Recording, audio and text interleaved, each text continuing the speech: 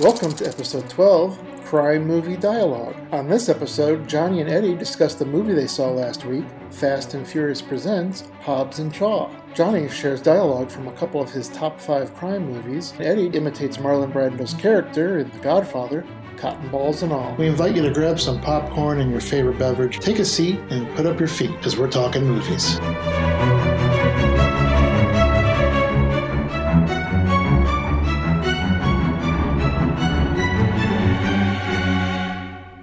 Welcome back. I'm Johnny Popcorn.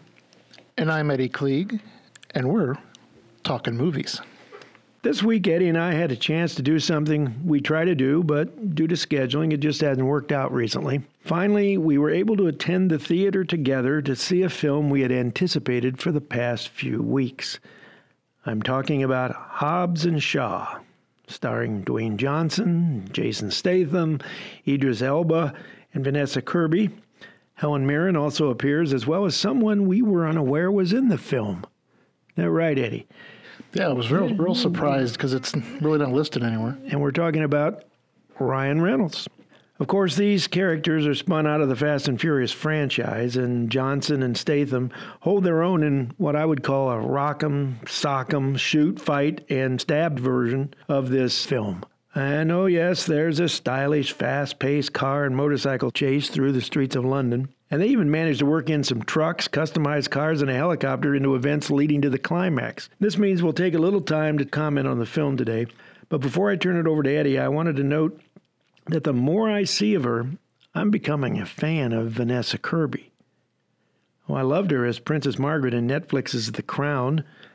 And she was impressive in her scenes with Tom Cruise in the most recent Mission Impossible, Fallout. However, here she does what I would call a full star turn as a major player who shows skill and grit, especially in a couple of tough fight sequences, especially the one where she is battling Dwayne Johnson. Well, that's my initial comment on the film. You can take it from here, Eddie. Okay, first of all, I guess we should put a little bit of a spoiler alert that we're going to talk about some details of the movie. We're not going to tell you exactly what happened and when it happened, but we're going to probably comment on some of the action scenes that we like the best. I just wanted to throw that out there. If anybody's planning on seeing it, you might want to fast forward a little bit. If not, thanks for staying and listening, I guess. Well, we can kind of do it generally, I would suppose, that we don't have to give them all the context in which these situations occur, but there are some pretty cool sequences. Before we do that, I've got some trivia that revolves around this movie, and we could do that in a little bit. But there is one that I wanted to mention that piggyback on your comments about Vanessa Kirby. Vanessa Kirby was trained for her fight sequences by the same stunt coordinator who trained... I'm waiting. Charlize Theron in her action scenes for Atomic Blonde. Another one of our recent faves. Which we commented on a couple of weeks ago. And we know in that movie, it was incredible. The action, the moves, the fighting, it was unbelievable. So the same here. She does a really good job. And you'd think that she would get lost in the action that the other two, Statham and, I call him The Rock. Yeah, I still do too. Statham and The Rock, their action scenes, and even the bad guy, I never can pronounce his name. Idris Elba. Yeah, I mean, he was in there. Action was crazy, but she held up her own. Did really good. Yeah, it's amazing, especially when she stands next to Johnson. I mean, he's a mountain, and she looks pretty fragile. Boy, she went at it in those sequences, and it's kind of like when I said with Atomic Blonde, you kind of wonder, how did she not get hurt in some of this stuff? She probably did. Well, that's it. Probably black and blue, and she couldn't walk for a week. There is that scene where she is all black and blue. Yeah, she's kind of, there are some bruises. They might be real. Just thinking back at some of the action sequences, a few of them we saw in the trailers. Yeah. For instance, when they grab her character and jump out the window, and The Rock jumps out, goes down the line, and Statham looks at him and then walks over to the elevator and takes the elevator down. That was one of the trailer scenes that was like, okay, I'm going to watch this movie. But it was all over the place. Yeah, the other sequence that we saw over and over again, both on TV and also last time we saw the trailer in the theater, is when Statham has wiped out this whole bunch of bad guys in there in this particular room, and they need to use facial recognition of one of the guys he's bashed to open the door. And he goes through the whole series of smashing these actors. And that's all I could think about, these poor guys. One guy had a pretty good sized nose that he's smashing into this recognition thing. And finally, he gets the right guy. But he goes through a whole series while Johnson's in the other room through the glass watching, can you hurry up? I don't know how they did that with these guys staying in character while they're getting smashed into the wall. That one they showed, and it was pretty neat when we saw it in the completed film. Yeah, because there was definitely more to that scene. Just the more times he kept trying and trying and trying, and then The Rock, all he did was walk in. First, this big guy stands up, and you're like, "Holy cow!" But he just gave him one punch in the face, and boom. It was pretty entertaining. I think we could probably say we kind of liked the film, I guess. Yeah, I liked it. I mean, I'm different when I rate movies. If I left there and I'm going, "Wow," I like the movie. If during the movie I'm like, "Oh, okay, this is getting a little long," then it's not so good. I was hoping for more. So, well, the one thing they do more and more in some of these action films is that they blend the humor with the violence, and you're kind of deciding, is this going to be serious? Is it semi-serious? Am I supposed to, how am I supposed to respond to it? So I kind of stay with the characters. It's like I talked before. If I kind of start caring about the people that are in there.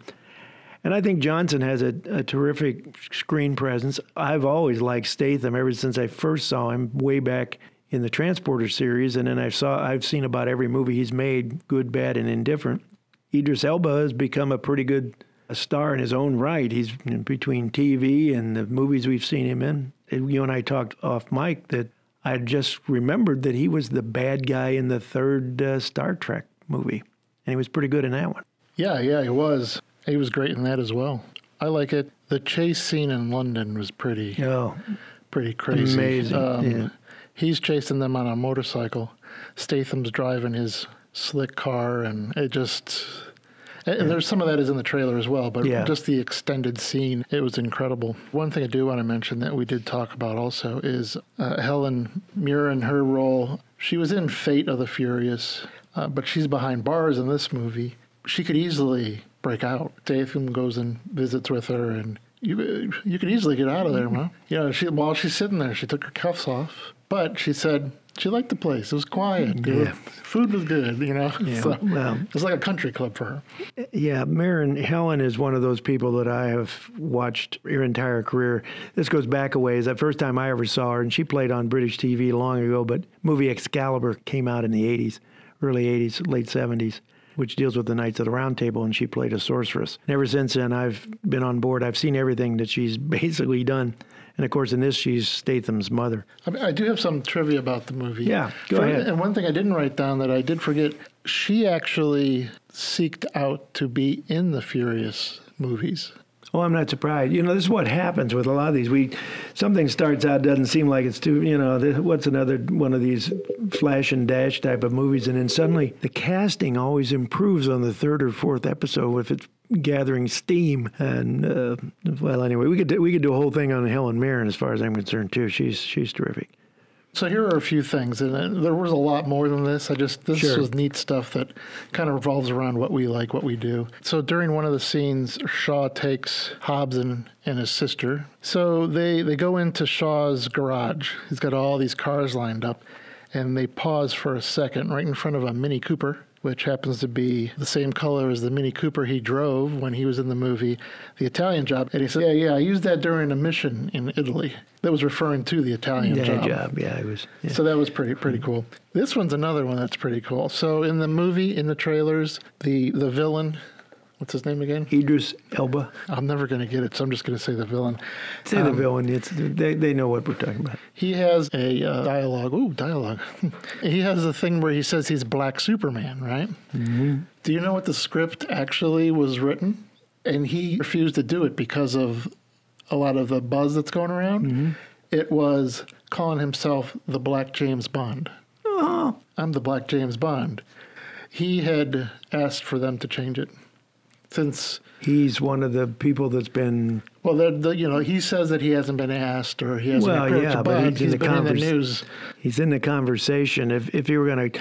The other thing that's good about him, particularly when he's dealing with a guy like Johnson. He's a pretty good-sized guy. Oh, yeah. He's no shrimp. And again, if you go to Bond now, and we don't want to get too off subject. We've done the Bond thing, but with Daniel Craig, he's not a big guy. Right. And then Connery was a pretty good sized guy, and you go back to a guy of Elba's size. There's a lot you could do with the guy, and he moves really well. He's young enough and he's athletic enough. Right. It'd be good. But yeah, that's kind of cool. I think he was probably right not to bring that in. Maybe looking back on the movie itself. I think the Black Superman thing actually worked out better because then The Rock mentions it again. He is Black Superman. At one time, he actually runs at The Rock, does some sort of move, their hand-to-hand combat, and he said, "Here comes the kryptonite." So that line wouldn't have been in there. That's right. It wouldn't have worked. But speaking of moves, it's kind of funny some of the things that have been kind of slipped into this movie that go back to his wrestling days. In one of the later scenes, when he's doing more hand-to-hand stuff, when the group is, he does his signature, not the people's elbow, but called the rock bottom, where he grabs them and he slams them down and puts his weight on it as he's slamming it down. So that was pretty cool. Also, one of his cousins, or in the movie, consider one of his cousins because he goes back to his family, actually is the WWF wrestler Roman Reigns, who just happens to be The Rock's real cousin. Without going too much into wrestling, I don't watch it as much as I used to. The Rock is related to Jimmy Snuka, or one of the big wrestlers, old time was back, and his father was a wrestler too. And then there were a couple scenes, like he had this signature thing when he was in wrestling where his eyebrow would go up. Well, there's a scene where his daughter is saying, "Show me the eyebrow," and then in the last minute he does it, but it's from the wrestling persona. And then one more thing is he actually says a couple lines, one a Stone Cold Steve Austin line and also a Chris Jericho line. So those who know wrestling will know those names. You're just nodding your head like, I know Stone Cold Steve Austin because he's made a transition too to the movies. In fact, it's show business, right? I mean, we just change over to the. None of them have adapted as much as The Rock. I mean, even John Cena is more and more into movies. I mean, he's starting to get to the point where I can separate him as a wrestler. So I know I'm going on. We're going to make the show's going to be all about Hobbs and Shaw. Cena, though, in the Marine, he's kind of wooden. He's a nice guy, but I think we've seen enough of The Rock, Dwayne Johnson, as he likes to say, Skyscraper and so on, San Andreas. You go down the list. He has a good presence and an amiable personality to go with the violence that makes him so likable, no matter what he's doing. And he's in the relaunch of Jumanji. Yeah, very that's true. successful a couple years ago, and then there's another one coming out. One last thing. We saw the trailer on that, by the way, too, the other night. Yes, we did. That's right. Danny DeVito was in it. And, who's the other one that's in it? Well, Jack Black is back. And, the other older guy, the one that's in Lethal Weapon with Mel Gibson. I'm drawing a blank. Anyways, he's one of the older guys in that preview. Yeah, but it's not registering. We'll check the way back later. Anyways, the last thing I want to mention, which I thought was funny, is in the whole Furious world, whenever movies are done, The Rock, Jason Statham, and Vin Diesel all have it written into their contracts that they cannot appear to lose a hand-to-hand combat. It's the weirdest thing. It's a stipulation in their contract. So originally, Vin Diesel was wanting them to count punches. Oh, you get 5 punches, I get 5 punches, whatever. Initially, they tried that, but the producers eventually just settled on choreographing each bout, where at the end, no character looks like they lost. But that's just a peek. I can't imagine what's in these contracts. That's just a little pinch of it, and that's crazy. Well, having seen the movie, that makes sense. Oh, I mean, having seen this movie and now having seen all the Statham movies, I mean, he may get kicked around a lot, but he never quite loses. Interesting. So that's that on my trivia. I can't tell you how much it's grossed. I can tell you it cost $200 million. And it probably did with all that, a lot of boom and banging. There's some the special effects and some of it CG. It's kind of hard to tell which was which. And how about that truck that was leaving that one facility and the big giant tower was coming down and it just clipped the back of the truck? I mean, it was No, incredible. It's amazing. It's amazing. Big screen stuff. That's what we say. We talk about it all the time. This is what the movies is about. I like subtle movies and so on, but when you're going to see this stuff, this is what they can do. If you can imagine it, they can put it on the screen, and that's pretty amazing thing. That's it on Hobbs and Shaw. We both liked it. I did do a check. Rotten Tomatoes only gave it 67%. I think that's a little bit underwhelming. I think for what it is, it's successful. We didn't expect Shakespeare. We're not, this is not the kind of movie that you go to for that. But it was well done. I think what kept it emotionally involved was actually the Vanessa Kirby character, because she is an MI6 person. While the other two guys may kind of be a little bit more cartoonish, if I can use that term, right. She keeps it grounded, I think, serious enough, as I said, when you're blending the humor with the action and the shooting and the beating each other up. So there's violence, obviously. And I'll say that our discussion really didn't hit on the plot and stuff, so no, we tried not to. The spoiler was not... But again, we encourage you to go see it. Make the decision for yourself. We're not getting paid to say this, folks, so we have nothing. We're not getting a percentage of the gross. So as much as Eddie likes to talk about how much they made, we don't get a dime. Anyway, well, we originally meant to do this on dialogue. We're still going to try it, but as Eddie has said before, we try some of this, and then we kind of get into the weeds, so to speak, and find out some things may be a little more difficult. One of the things I'm going to say, we look back at various movies. We want to do the crime dialogue. Some of it we can't use because this is a family show. And if we use some of the dialogue, we'd be bleeping so much stuff that it loses its heft. So we're going to stay within genre we've already done and the movies we've already talked about. So we're going to go back to a couple we talked about last week. We're going to start with The Godfather. Eddie, are you going to try your impersonation of Don Vito Corleone on this one? Okay, so last week you mentioned that Marlon Brando kind of improvised when he was making his character and stuck cotton balls in his mouth. They made him do an actual screen test, and he's the one, because they thought he was troublesome, and he went and he did the thing, and that's when he put the cotton balls, tissue, or whatever he used, put it in his mouth and mumbled, but he was effective. And of course, the character is everybody, whoever saw the movie or knows anything about The Godfather, you got to remember Don Vito Corleone because of the way he was. Okay, so I have 2 makeshift cotton balls. I'm going to put in my mouth before I do this. We'll see. We'll see how it goes. Hold on one second. This is a breakthrough. This is a breakthrough, folks. Okay, ready? Ready. Go for it. I'm going to make him an offer he can't refuse. I'm going to make him an offer he can't refuse. Hey, not bad. Yeah, not bad. very good. You want to try the longer one? Yeah, try the longer one.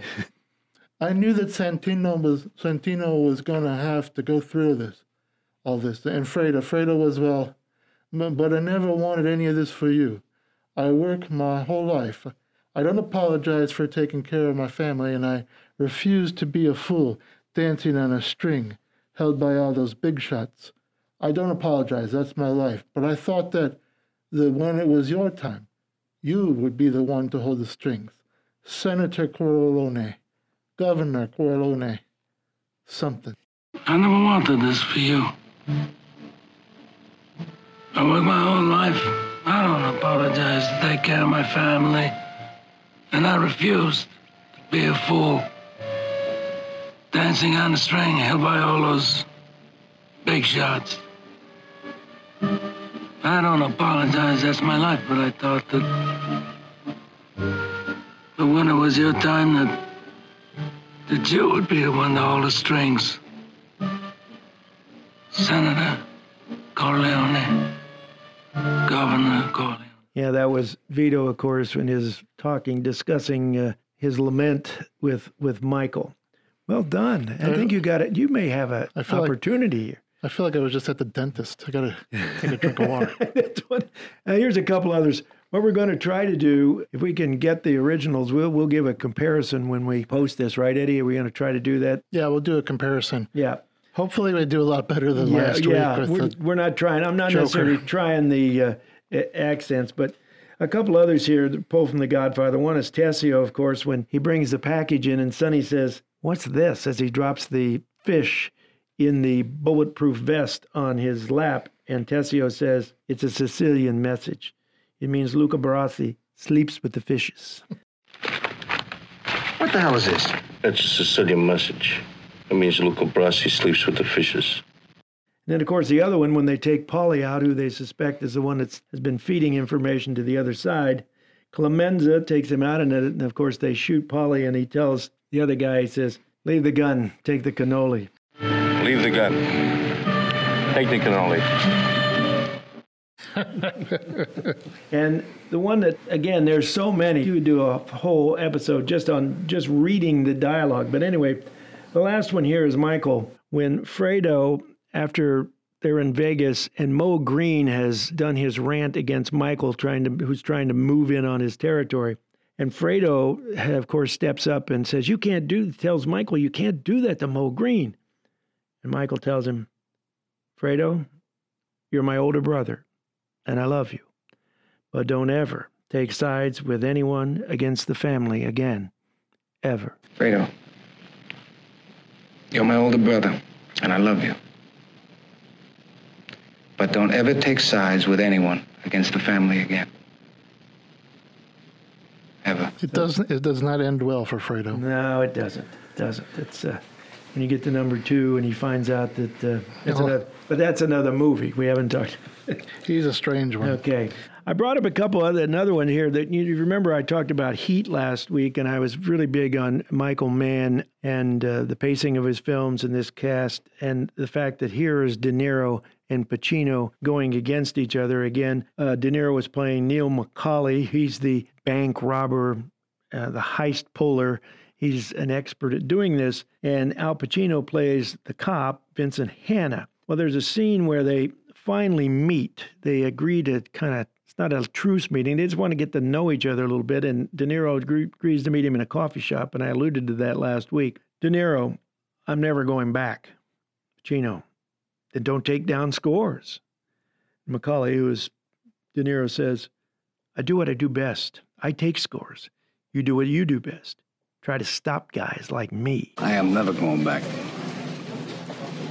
Then don't take down scores. I do what I do best. I take scores. You do what you do best. Trying to stop guys like me. And later on in the conversation, they've been talking about making decisions and so on, and confronting each other. De Niro character says, there's a flip side to that coin. What if you do get me boxed in and I got to put you down? Because no matter what, you will not get in my way. We've been face to face, yeah, but I will not hesitate, not for a second. There's a flip side to that coin. What if you do got me boxed in and I got to put you down? Because no matter what, you will not get in my way. We've been face to face, yeah. But I will not hesitate. Not for a second. A guy told me one time, don't let yourself get attached to anything you're not willing to walk on in 30 seconds flat if you feel the heat around the corner. Guy told me one time, don't let yourself get attached to anything you are not willing to walk out on in 30 seconds flat if you feel the heat around the corner. So that sets the tone for the ongoing cat and mouse game until we get to the final climax. Eddie had a chance to take a look at the shootout after the bank heist. We ran by that. I wanted to kind of relive it. I told you it took a while, but the timing on it's a little over 10 minutes for that sequence. It was incredible. Lots of shooting. Yeah, lots of shooting. I'd say, and not with little guns either. Yeah, unfortunately, in light of what's gone on in recent news, when you see that, and they're all using those types of weapons, what it does to the police cars and the people and so on, it's pretty ugly. Okay, do you use one of yours right now, and then I'll come back to mine and back and forth. Yeah, I have two, but I'll do my first movie here. Last week, my number one crime genre movie was 21, so I've got a couple quotes from that. One point is when Ben, who's the main character, is asked by Mickey, who's the teacher, played by Kevin Spacey. He's asking why he's being asked to join the team of card counters that go to Vegas. So Ben says, so why are you telling me? Mickey says, well, let's just say a spot opened on our roster. How? Well, Jimmy got a job at Google. Jimmy got a job at Google? Yeah, it's catchy, I know. Well, if you're making so much money at this, then why did he take it? Mickey Rourke said, Ben. I said Google, not Sizzler. Well, so why are you telling me? Well, let's just say a spot opened up on our roster. How? Jimmy got a job at Google. Jimmy got a job at Google? Yeah, it's catchy, I know. Well, if you're making so much money at this, then why did he take it? Ben, I said Google, not Sizzler. That's pretty good. I'd forgotten that. That's pretty good. And then the other one I like, and I say this, I love saying this, but so as all of you casino visitors may know, when a blackjack dealer deals you a 21, face card and an ace, it's called a blackjack. You win 1.5 times your bet. So Ben starts saying, he just says it a few times during the movie when they're in the casino, when they're in the plane. Winner, winner, chicken dinner. Winner, winner, chicken dinner. So I looked up where that came from. So I found 2 meanings. I don't know if either of these are correct or not. They were on the internet. So it's got to be true. It's got to be true. The first one was, a chicken dinner in Vegas used to cost less than $2, and the usual bet at the time was $2. So when you won, you had enough for a chicken dinner. Hence, winner, winner, chicken dinner. That makes sense. In the context of that film, that certainly makes sense. And then the second one here, I think it was from Urban Dictionary or something. An expression or declaration of victory, especially in a game of chance. So I guess... Yeah. I like the first one better because the first one fits good. The little history there. Okay, I'm gonna. One of the others we covered last week, and again I went down through here. Chinatown with Jack Nicholson. If you remember, it's the Jack Nicholson played J.J. Gittes. He's the private detective that gets drawn into what he thinks is going to be the normal private detective spying on the cheating husband. Turns out involved in a murder case. When he's out trying to find out what happened to Mr. Mulvery, who was found dead, drowned in the water system. As he's there, he's approached by 2 individuals. One's what we would call a goon, and the other one's a slider guy. And this character, they call him the man with the knife in the credits. It's actually the director, Roman Polanski. And he has a knife, and there is a thing I'll comment on this. Here's his thing, and he's threatening to cut Nicholson's nose with this knife. And the other guy's kind of holding the gun on him anyway, so Nicholson's kind of caught. Man with the knife. You're a nosy fella, kitty cat, huh? You know what happens to nosy fellas, huh? No? Want to guess? Huh? No? Okay. They lose their noses. You're a very nosy fella, kitty cat, huh? You know what happens to nosy fellas? Huh? No? Want to guess? Huh? No? Okay. They lose their noses. And then he takes the knife up one of the nostrils and rips it. Ooh. Now, this is a little tidbit on the side, and of course, Nicholson's not very happy to slice his nose. The knife they used, this trick knife for the scene, had he not used it right, he would have actually cut Nicholson's nose. Oh, jeez, wow. Yeah, it wasn't one little rubbery thing or something. And so he gets it. So here later in the movie, you see him walking around with this big bandage over his nose where he's been stabbed. And here's Gittes talking to Mrs. Mulvey. This is the Faye Dunaway character. But Mrs. Mulvey, I goddamn near lost my nose. And I like it. I like breathing through it. And I still think you're hiding something. But Mrs. Mulvey, I goddamn near lost my nose. And I like it. I like breathing through it. And he goes around, half the movie, he's got this bandage on his nose. And that's my thing from Chinatown. Cool. There's a couple others, but that was pretty fitting into the story anyway. Yeah, I wouldn't want my nose cut. I'd be upset. I don't know if I'd use God's name in vain, but I probably would have said a couple other things that were... Yeah. Well, I'm reading the script here, and this is one of the things I said. We've had to choose things where that we don't have to use... I passed on a bunch of them that said you'd have different words that you don't even want to repeat. So the second movie I'm just going to throw out a couple quotes on is The Old Man and the Gun. I should have probably done this one first because the Winner Winner Chicken Dinner was a good one. First one is when he's talking with Jewel. This is Forrester Tucker, The Old Man and the Gun. This is based on a true story. I don't know if people remember from last week, but he robbed banks. It seemed like his main job in life was to rob banks, get caught, escape, rob banks, get caught, escape. So, he's talking with Jewel, who is his, kind of turns into a love interest of sorts. And Jewel says, "Do you have any children?" And then Forrest Tucker says, "I hope not."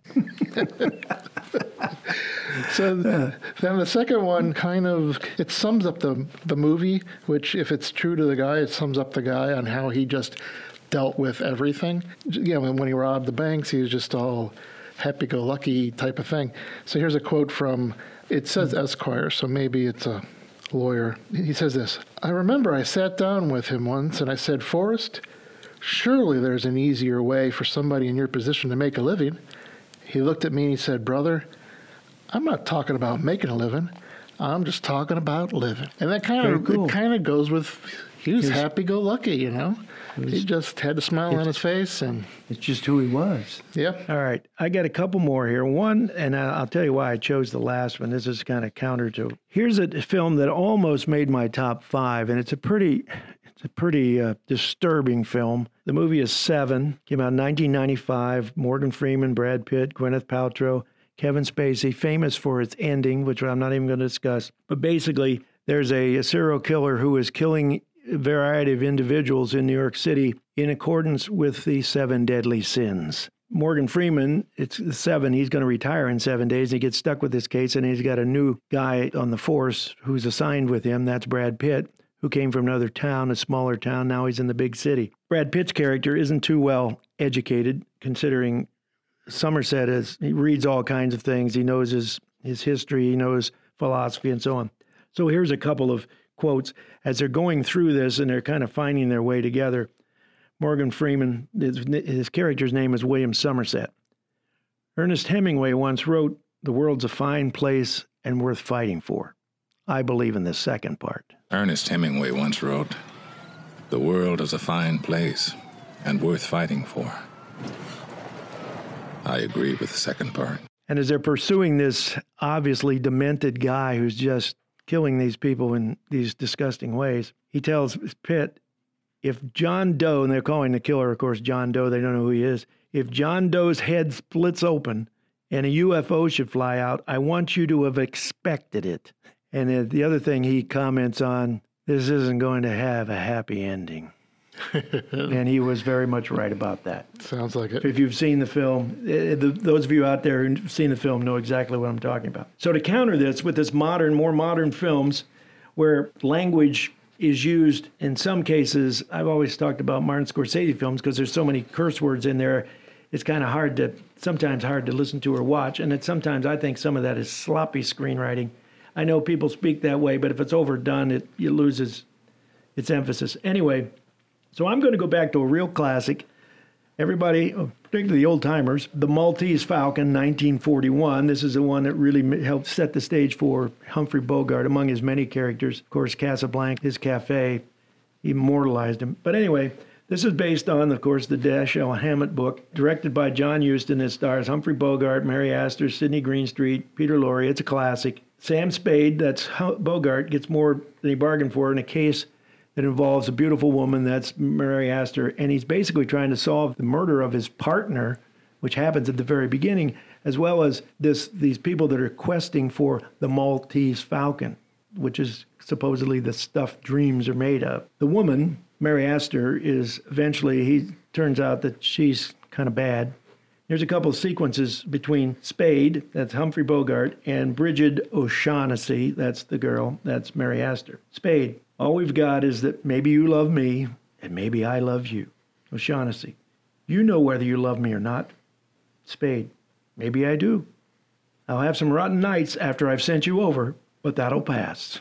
All we've got is that maybe you love me and maybe I love you. You know whether you love me or not. Maybe I do. I'll have some rotten nights after I've sent you over, but that'll pass. Now, he speaks to her at the close of the film. You can see where this is going from that previous comment. I hope they don't hang you, precious, by that sweet neck. Yes, Angel, I'm going to send you over. The chances are you'll get off with life. That means if you're a good girl, you'll be out in 20 years.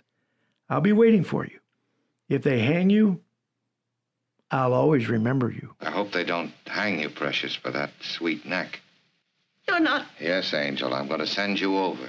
The chances are you'll get off with life. That means if you're a good girl, you'll be out in 20 years. I'll be waiting for you. If they hang you, I'll always remember you. Now, that's some classic stuff. There are no curse words. And in fact, that's because of the codes and so on that existed back in the older days. The screenwriting wouldn't contain certain words. But I have a question. Yeah, sure. Where is the part where Han Solo and Princess Leia talk. Maltese. Oh, the Maltese Falcon. This is not the Millennium Falcon. Okay. I was confused. Well, I know it's good. We're mixing genres here, okay? Yes, but there you go. That's our little attack at Dialogue Stein. It's trying to stay on some kind of sense of topic. I do have one real quick thing before we go any further. I checked the Wayback Machine, and earlier in this episode, we talked about the new Jumanji movie with The Rock, Danny DeVito. The other older person who is in this one is Danny Glover. That's the one I couldn't remember. Oh, yes. Now that you... yep, I remember now I should have got that, but I remember from the thing I wasn't, even though I like Robin Williams, I wasn't into the first film. So again, this is part of my discerning bias or whatever you want to call it. So that was brought to you by the Wayback Machine. Yeah. What's the clock on the wall telling us, Eddie? Well, Johnny, it looks like it's that time again. And before I turn it over to you, as always, we want to thank you for listening and subscribing to our show.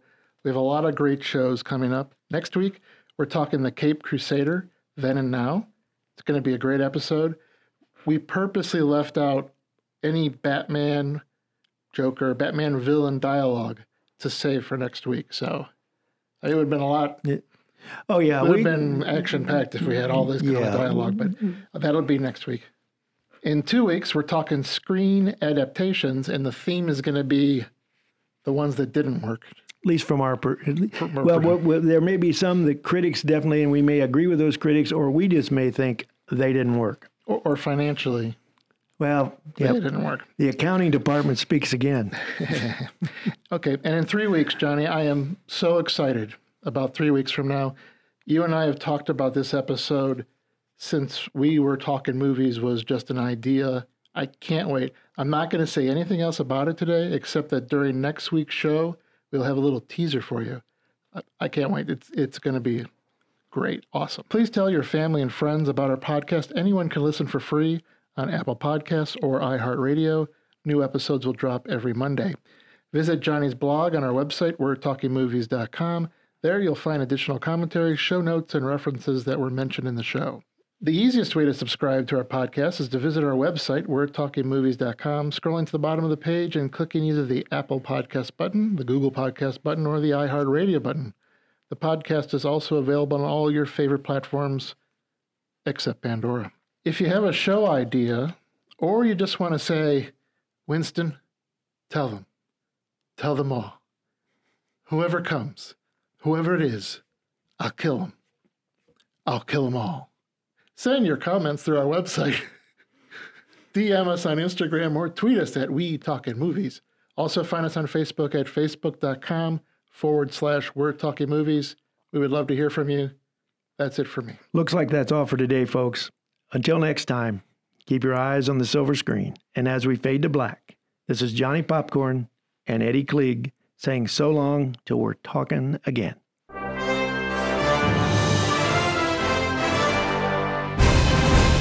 That's a wrap, ladies and gentlemen. Please clear the set.